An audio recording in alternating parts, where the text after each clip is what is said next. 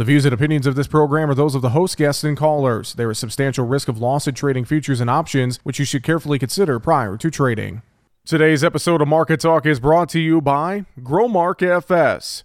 Keeping up with the latest in ag is a challenge, to say the least, but there are experts nearby ready to help. You'll find them at your local FS. You can trust them to bring you customized agronomic, grain, and energy solutions bored of the latest thinking. That's because FS specialists receive continuous training that keeps them current on the latest trends, practices, and technologies. So you'll get local expertise that's both exceptional and up to date. Visit fssystem.com to learn how FS is bringing you what's next.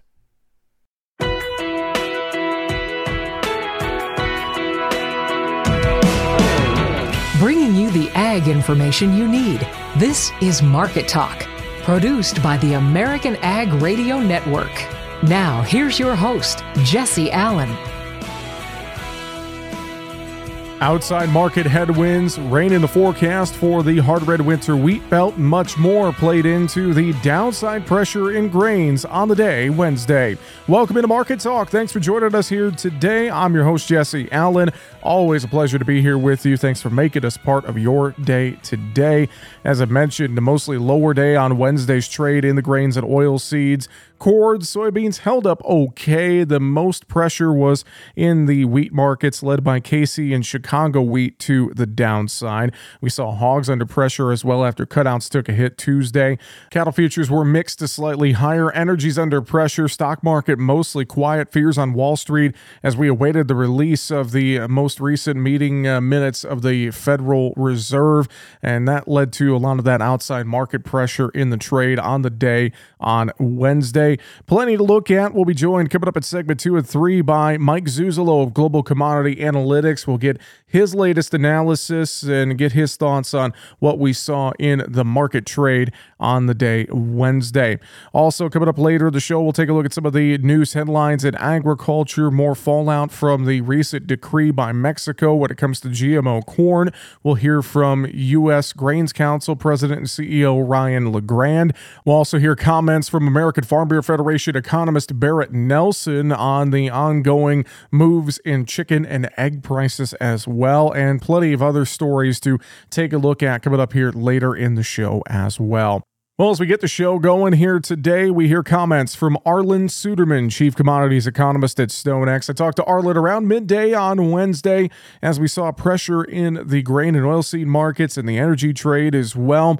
And the wheat market, again, was a downside leader.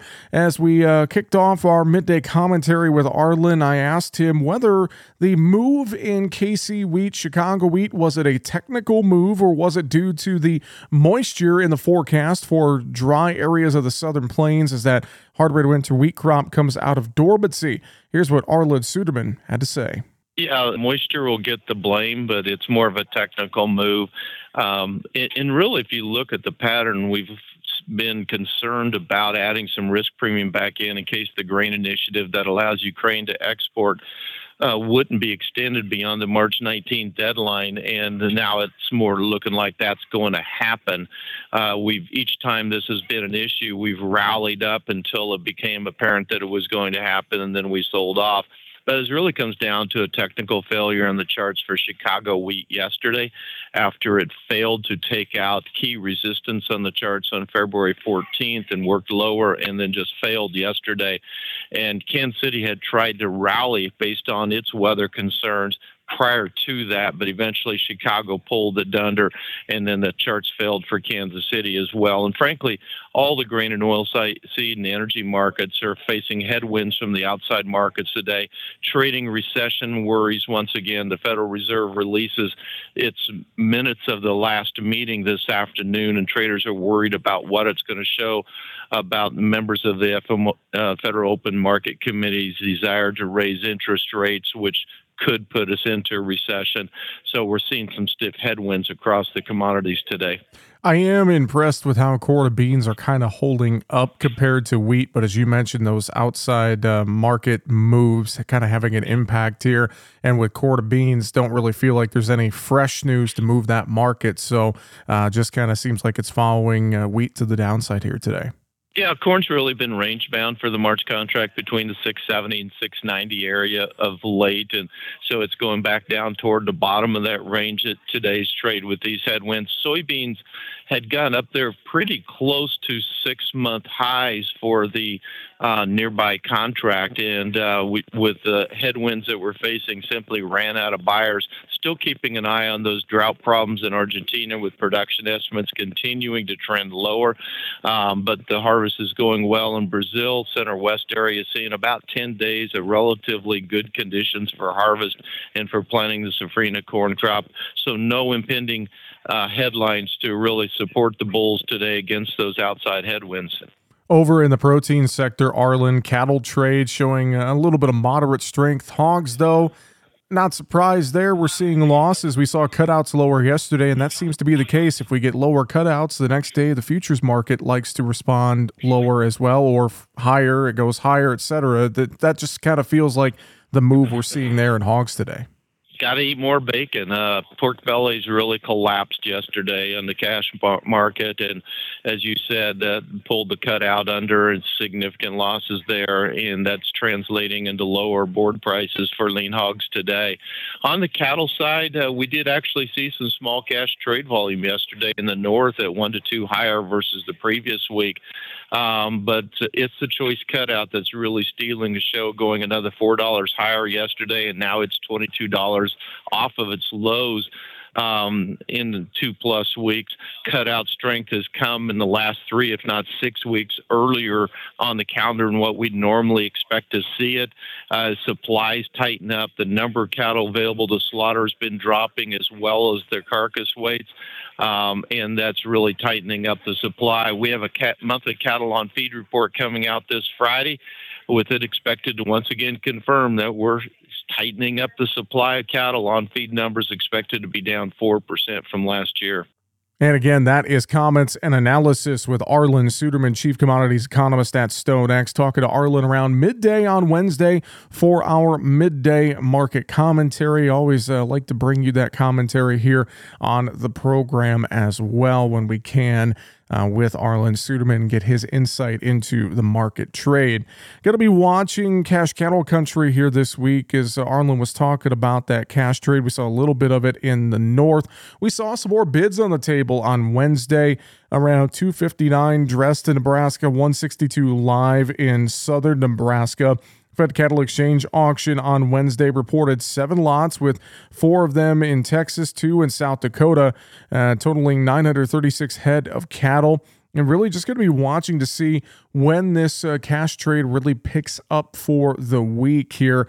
Probably going to be later on Thursday or into Friday before the cash cattle trade really gets going. This has been an interesting market to watch, that is for sure.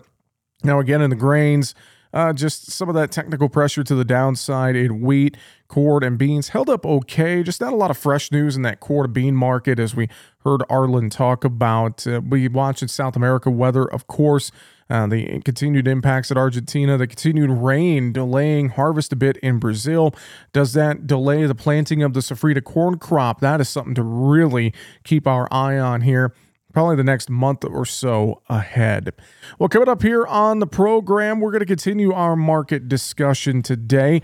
As always, we like to chat with Mike Zuzolo of Global Commodity Analytics around midweek and get his thoughts and analysis, what he is seeing, the big picture globally here in the U.S. and much more.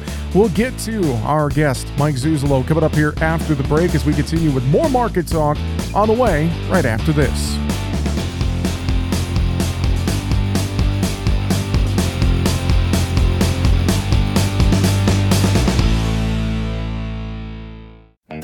Keeping you informed with the latest market information for your operation. This is Market Talk. Now, back to Jesse Allen.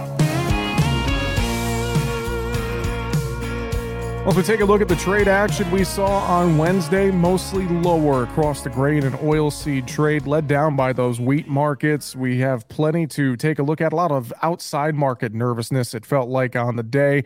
Joining us here to discuss, our good friend Mike Zuzolo with Global Commodity Analytics. And Mike, good to have you back on the show here today, sir. Hope things are going well in your neck of the woods. Doing great, Jesse. Looks like we're going to miss a lot of the precip, though, so that might be an issue maybe midweek next week, about a week from now. If the hard red wheat belt misses a lot of the precip that the trade's thinking about, probably be something to be looking at. Definitely. Well, and some of that moisture that is in the forecast for Texas, Oklahoma, felt like maybe that was some of what was blamed for the drop in the wheat market on the day. But I know a lot of those outside market worries. Did you feel like the moves in grains Wednesday, just for us to start here, was it more technical in nature, do you think, Mike? Yeah, I mean, I think where we were at was we needed to see the momentum indicators remain strong because we had hit some technical resistance levels, as you say. And this comes off the heels of last Friday before the holiday, where not only did we hear that Ukraine was still down about 30% on their shipments year to date in grain exports for their 22-23 marketing year, but more importantly, the Rosario Grain Exchange came out and said essentially this spring into early summer, Argentina's corn exports were likely to be down 40%. That's not a surprise to me, but I think the trade's finally starting to realize that there's going to be a limited amount of corn out there. And so once we had that information out, we came back from the holiday weekend thinking that maybe we'd be able to build upon that. But I think that's where the outside markets caught us again. We got back into a risk-off deflationary mindset. And once again, we see the same pattern that we've seen, Jesse, crude-led, wheat-led break to the downside. And now we're just pennies away from the hard red wheat January lows, and we're only less than $2 away from the crude oil February lows. So this same pattern you and I've talked about still hanging in there, fighting us as we try and find some short covering rallies.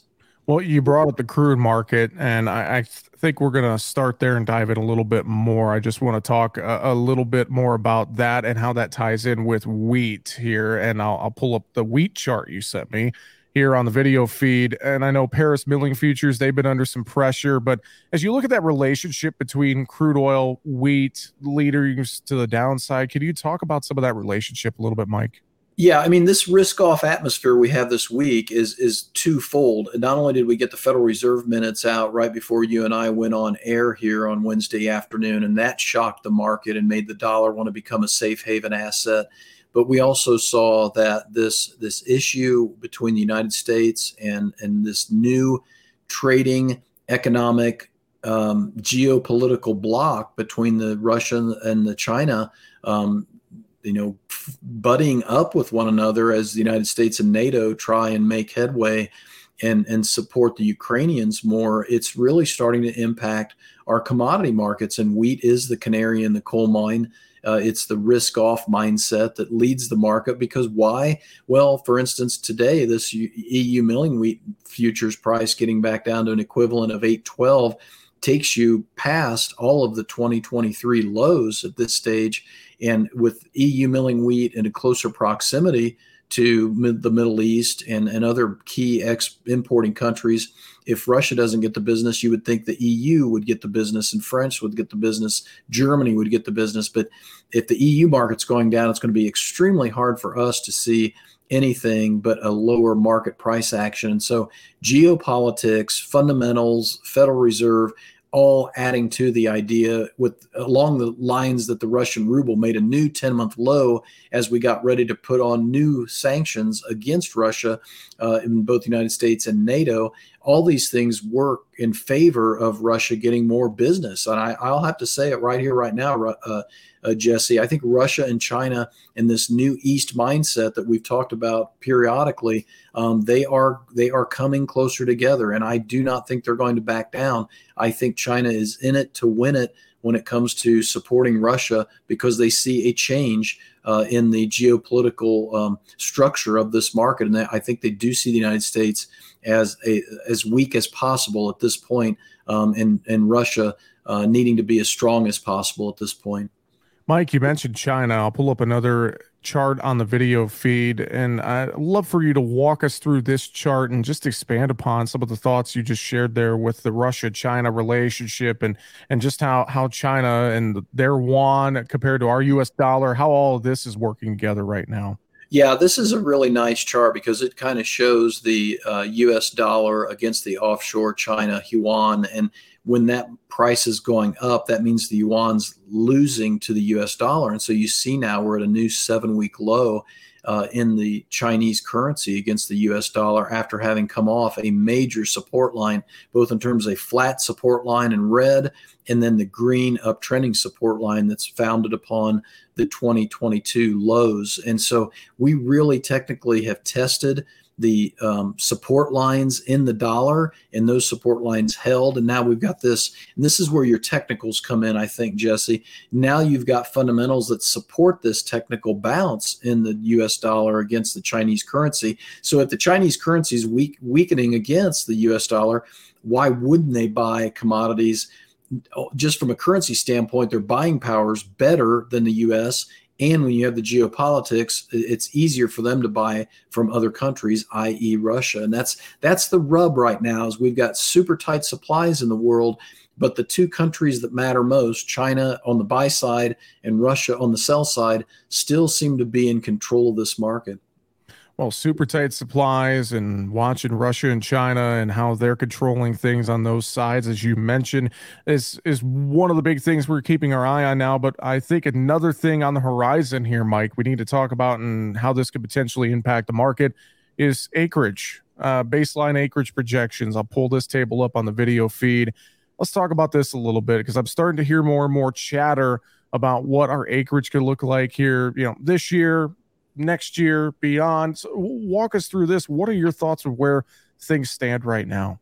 Yeah, the reason we wanted to talk about this today is so that the listener and the viewer could understand that those baseline numbers the baseline numbers we're looking at right now will change this week, and the new 2-day meeting from USDA in Washington D.C. starts tomorrow on Thursday.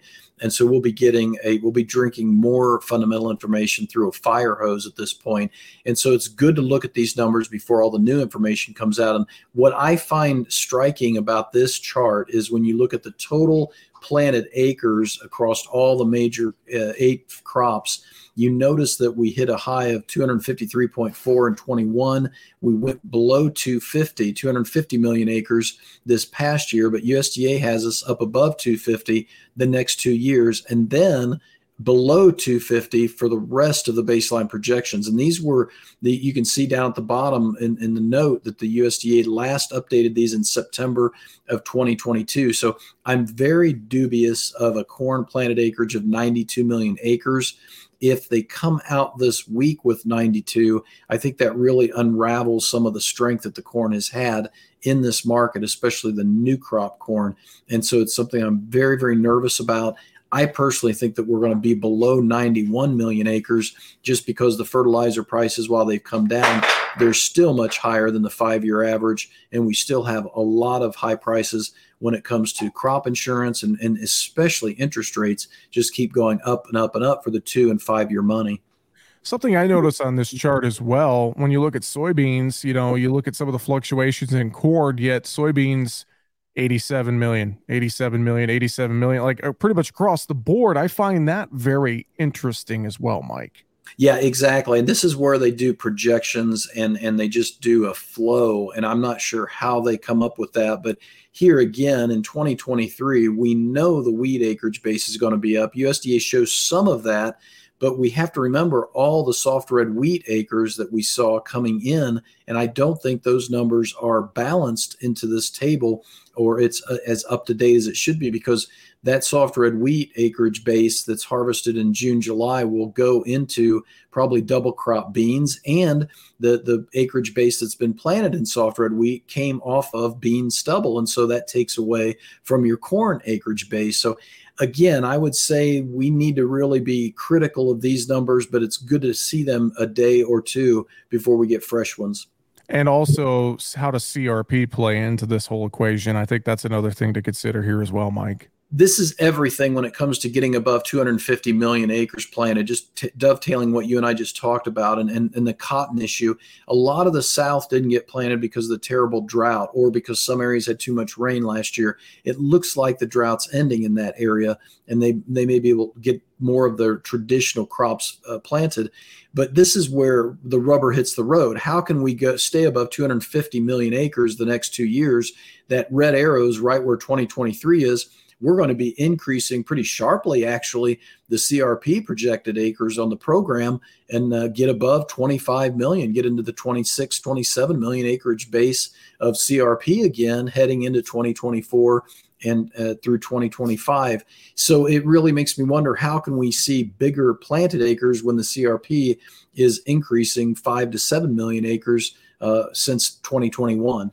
Well, once again, we're having a conversation today with Mike Zuzolo of Global Commodity Analytics. We'll continue that conversation coming up after the break. We're going to get into the cattle market a little bit as well, talk hogs and much more.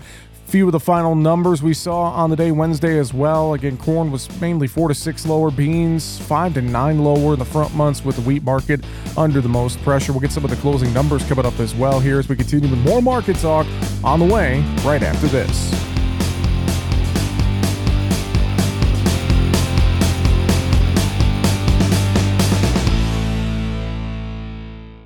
Why are more people heating their homes with FS Propane? Because it's better to work with a company that lives and works in the same community that you do.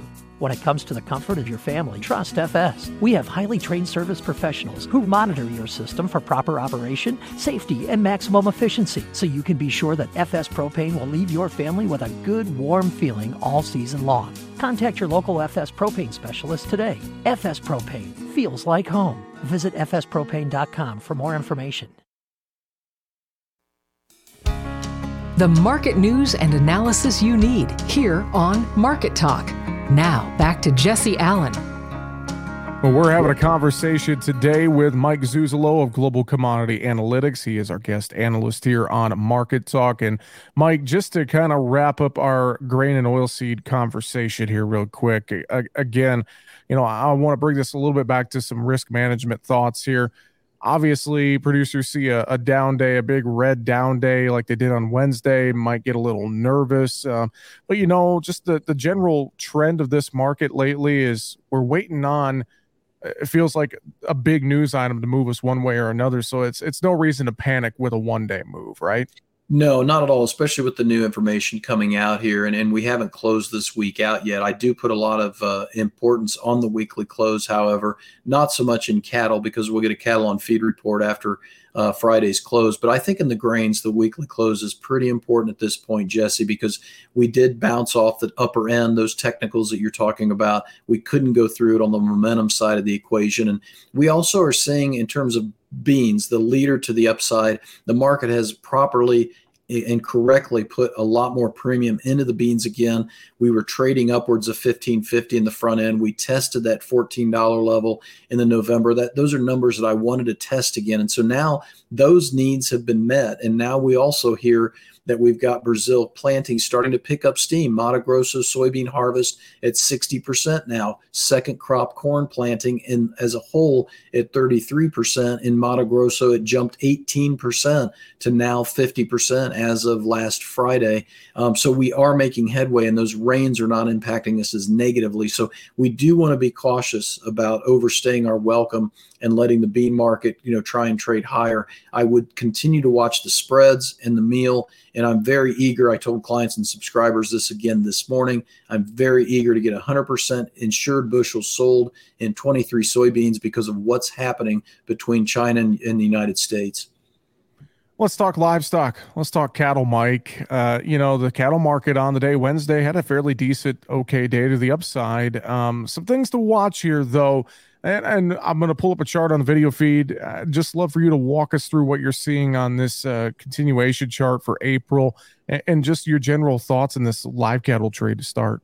Yeah, this is only April futures, does not show any other contract. And so it's a very clean chart for the spring. Those second quarter marketings. And keep in mind, USDA just updated us on the livestock, dairy, poultry numbers this past week, about 6 days ago, and said for Q2, we're looking at $159 average prices. So now April is a good $6 above that. So to me, between that and my overvalue level of 164.75, which I increased about $2 in the aftermath of the cattle inventory report at the end of January, I really think we're back in that red zone again. And notice that the fat cattle are upwards of where we were in 2014 and 2015, while the feeders are still about $30 below those price levels. And I put that at the feet of the corn. But we've got the premium now in this cattle market heading into the cattle on feed report Friday afternoon. Now, as we think about that cattle on feed report coming up, one has to assume we're going to see a continued tightening, or at least a status quo of what the herd size is looking like, et cetera, et cetera. Do you anticipate any major moves in that cattle on feed report coming up on Friday? I think the trade is, Jesse, I'm a little bit nervous about us building in too much of a bullish premium, because all three numbers, marketings average 103.9. How did we do that well when our slaughter's been down? I know it's been down more in February than maybe in January, but I'm still very nervous about the marketings number being almost 104%. On feed at 96.5%, placed in January, or on feed as of January 1, 96.5, placed 97.1. All these numbers very low. I think they're below 100%, but I probably wouldn't be much below 100% for the on feed. I still think that we are probably not as current in the cattle in the pens as maybe what the trade is thinking we are. And so I hope I'm wrong, because I think we've built in a bullish scenario for the cattle on feed report. And I think we really do have to start thinking about consumption, because Home Depot, Walmart, Kraft, all these major food and consumption related companies are giving us a warning sign that later this year things are going to tighten up. And I think especially in the beef trade, that's going to be the case.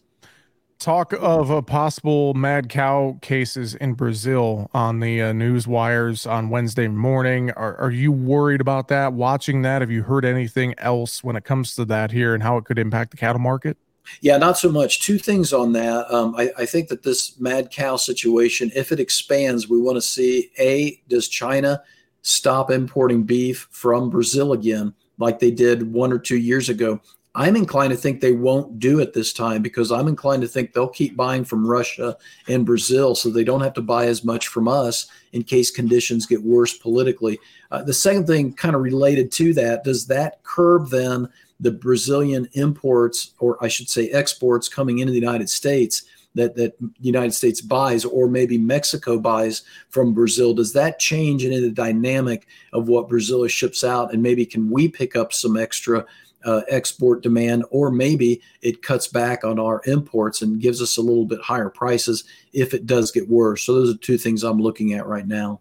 Okay, good things to think about. Hog market lower on Wednesday, and I wasn't surprised, I guess, because I know Tuesday we saw cutouts drop, and it seems like we have that relationship. If cutouts drop, the next day the futures board drops, or if cutouts go higher, the next day the futures board goes higher. Is that the best way to sum that up, or what are you seeing in this hog trade? I really think it is. I don't think it gets any more complex than that until we see those fresh commitment of traders numbers, because I think the funds really do trade heavily, not just on the cash, not just on the pork export sales, but also on the commitment of traders report. And until we see fresh commitment of traders report and we see that we're cutting back on our cold storage inventories, I do think we're range bound. I think that $90 level is going to probably be a price cap in the futures, because the cash market, while I think it's picking up some extra consumption, as we've talked about, probably difficult to get much above 90. I would not be a seller in hogs, though, Jesse, at this point, because the cutout has been supportive. And we also are going into a more positive seasonal as we get into springtime. So I'd make this market get it to at least 90 in the April or May futures, and maybe even above 90 before I'd be a hedger again. Fantastic stuff as always, Mike. Before we wrap it up today, any final thoughts you have for us? You know, I think we're really truly at a time between the grain deal expiring on March 18th and the first wheat crop conditions reports coming out for key states like Oklahoma and Kansas next week, and what's going on with Russia and China, and what's going on with this baseline projections report. I don't see how it could be a bad idea at all to sign up for a trial at globalcomresearch.com, because you'll get a lot of information compared to what maybe we would get in midsummer. So please do that and see if you like our analysis. Globalcomresearch.com is how you can find out more information. That's com with 2 M's, globalcomresearch.com. Always a pleasure. Mike Zuzolo, Global Commodity Analytics. Thanks for joining us, sir. We'll talk to you again soon. Okay, Jesse. Thanks for having me. And we appreciate his time and insight. As always, that is Mike Zuzolo with Global Commodity Analytics joining us here today on Market Talk. Let's take a look at some of the closing numbers from the session on Wednesday as well. Again, mostly lower day across grains and oilseeds. March corn down 6.5, 674. July corn was down 5.25 at 664. December new crop corn down 4.5, 592. March soybeans 9.25 lower, 1539.5. July was down 9.25, 1527.5. New crop November soybeans down 3.5 on the day, 1395.5. So a little spreading between old and new crop there. Bean meal for March down 5.10 a ton, 492.60. May down 4.10 a ton, 477.50. In soybean oil, a little bit of greed on the screen there. March up 6 points, 62.83. May was up 10 at 63.05. In the wheat market, Chicago March down 14, 736.5. May down 12.75, 750. July Chicago wheat down 12.25, 756.5. KC wheat March down 28.25, 876. May down 24 at 869.5. July KC wheat 20.5 lower, 861.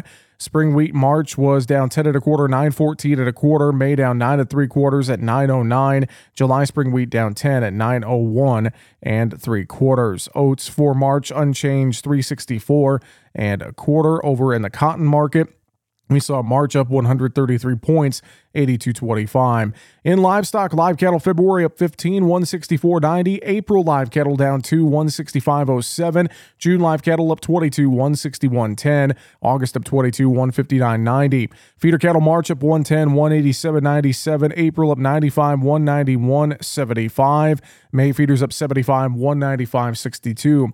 And in the hogs, April down 255, 86.55. May hogs down 142, 95.75. June hogs down 147, 103.80. July down 115 at 106 even on the day, Wednesday. Again, that is how the market trade wrapped up on Wednesday's session. Mostly lower in the grains and oilseeds. Energy markets under pressure as well. Hogs lower, cattle had a little bit of strength on the day. All right, coming up next, we're going to continue here. Take a look at some news headlines before we wrap up the show. We'll be back with more Market Talk right after this.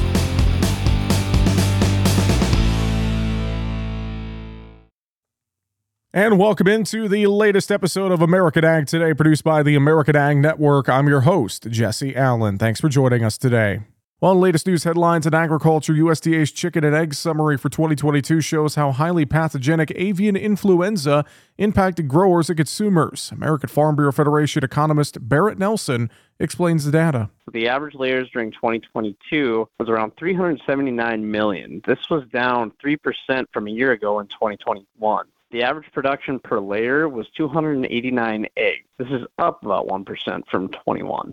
Egg production in 2022 totaled 110 billion eggs, or down right around 2%. Nelson says a recent drop in prices sparked more demand, bringing prices back up in February. Since prices have kind of dropped off a little bit, especially on the wholesale side of things, that retailers have really started to pick up their purchasing. And that in turn has increased our demand and thus raised prices up again.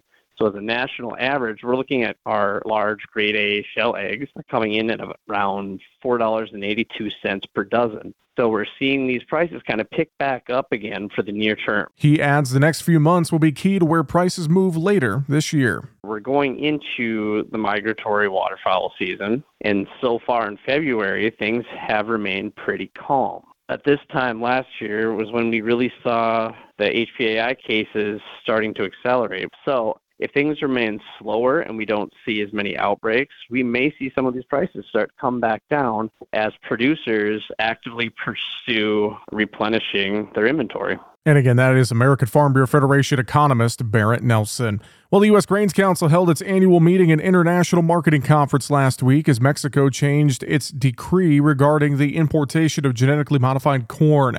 Mexico last week updated the decree to ban importation of GMO white corn now and yellow corn at a later date.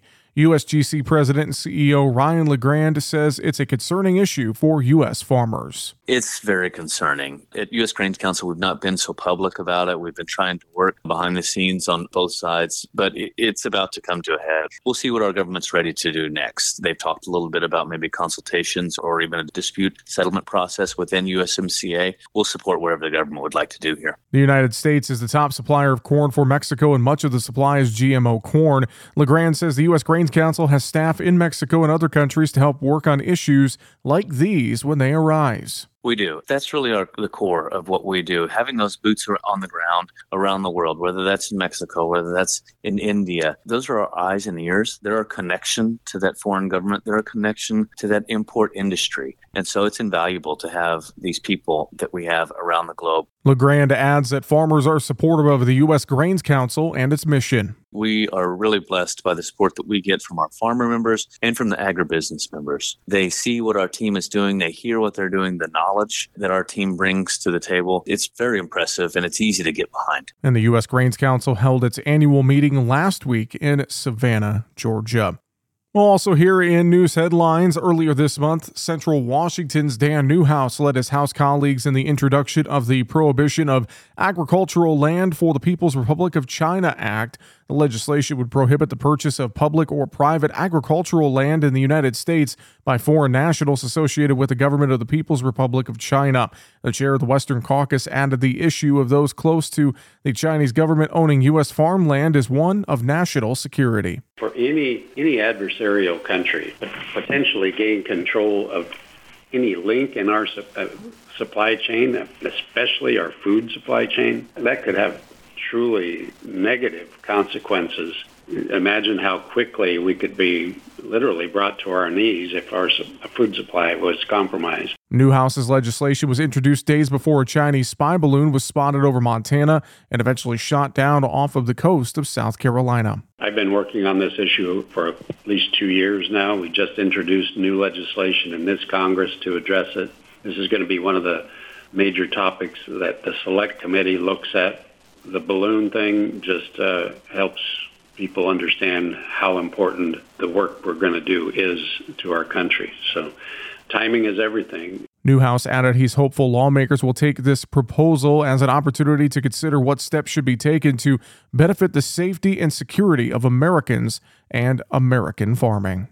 Production and consumption of ethanol as a transportation fuel grew significantly over the last 3 decades in the United States before plateauing in recent years. The ethanol share of finished motor gasoline has moved concurrently with consumption, leveling off near 10% in 2022. Steps taken in the spring of 2020 to combat the spread of COVID-19, such as increased remote work at school and other social distancing efforts, resulted in sharp declines in a variety of ethanol market metrics.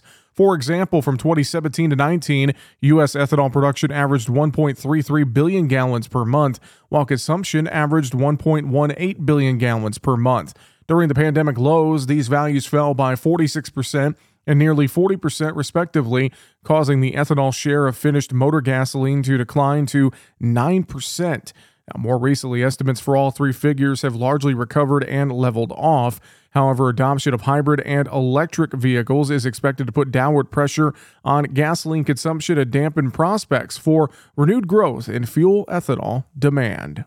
Also here on today's program, we look at ocean shipping rates, and we've seen some drastic changes when it comes to the price of ocean shipping rates here in recent weeks. As we take a look at a new report from the U.S. Wheat Associates, since the highs of 2021, freight prices have dropped to lows not seen since June of 2020, according to recent analysis by U.S. Wheat Associates. Coupled with a recent break in wheat prices, decreased ocean freight costs have helped turn the tides back in the importers' favor.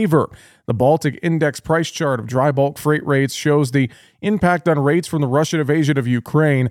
On February 6th, the Baltic Dry Index hit 621, a level not seen since June of 2020. The index has fallen 88% from its peak in October of 2021. In recent years, dry bulk freight and Chinese economic growth have become interconnected. Vessel supply and demand, port congestion, oil prices, and the ongoing supply chain disruptions will continue to impact the market as economies normalize post-COVID. However, China remains in the driver's seat of global freight, according to U.S. Wheat Associates. The resilience of the Chinese economy will be put to the test as economic activity increases post-COVID. And lastly, here on American Ag Today, the organic market has seen continued growth in retail sales in the past decade. However, the pace of growth has slowed according to USDA's Economic Research Service. U.S. organic retail sales increased by an average of 8% per year and surpassed $53 billion in 2020. In 2021, sales were $52 billion, which was a 6% annual decline when adjusted for inflation, but a slight increase when not inflation adjusted. Additionally, the number of certified organic acres operated increased gradually from 3.6 million in 2011 to 4.9 million acres in 2021. Well, that is going to do it for this episode of American Ag Today, produced by the American Ag Network. Thanks so much for joining us here today. I'm your host, Jesse Allen. Have a fantastic rest of your day. We'll talk to you tomorrow. Why are more people heating their homes with FS Propane? Because it's better to work with a company that lives and works in the same community that you do. When it comes to the comfort of your family, trust FS. We have highly trained service professionals who monitor your system for proper operation, safety, and maximum efficiency, so you can be sure that FS Propane will leave your family with a good, warm feeling all season long. Contact your local FS Propane specialist today. FS Propane feels like home. Visit fspropane.com for more information.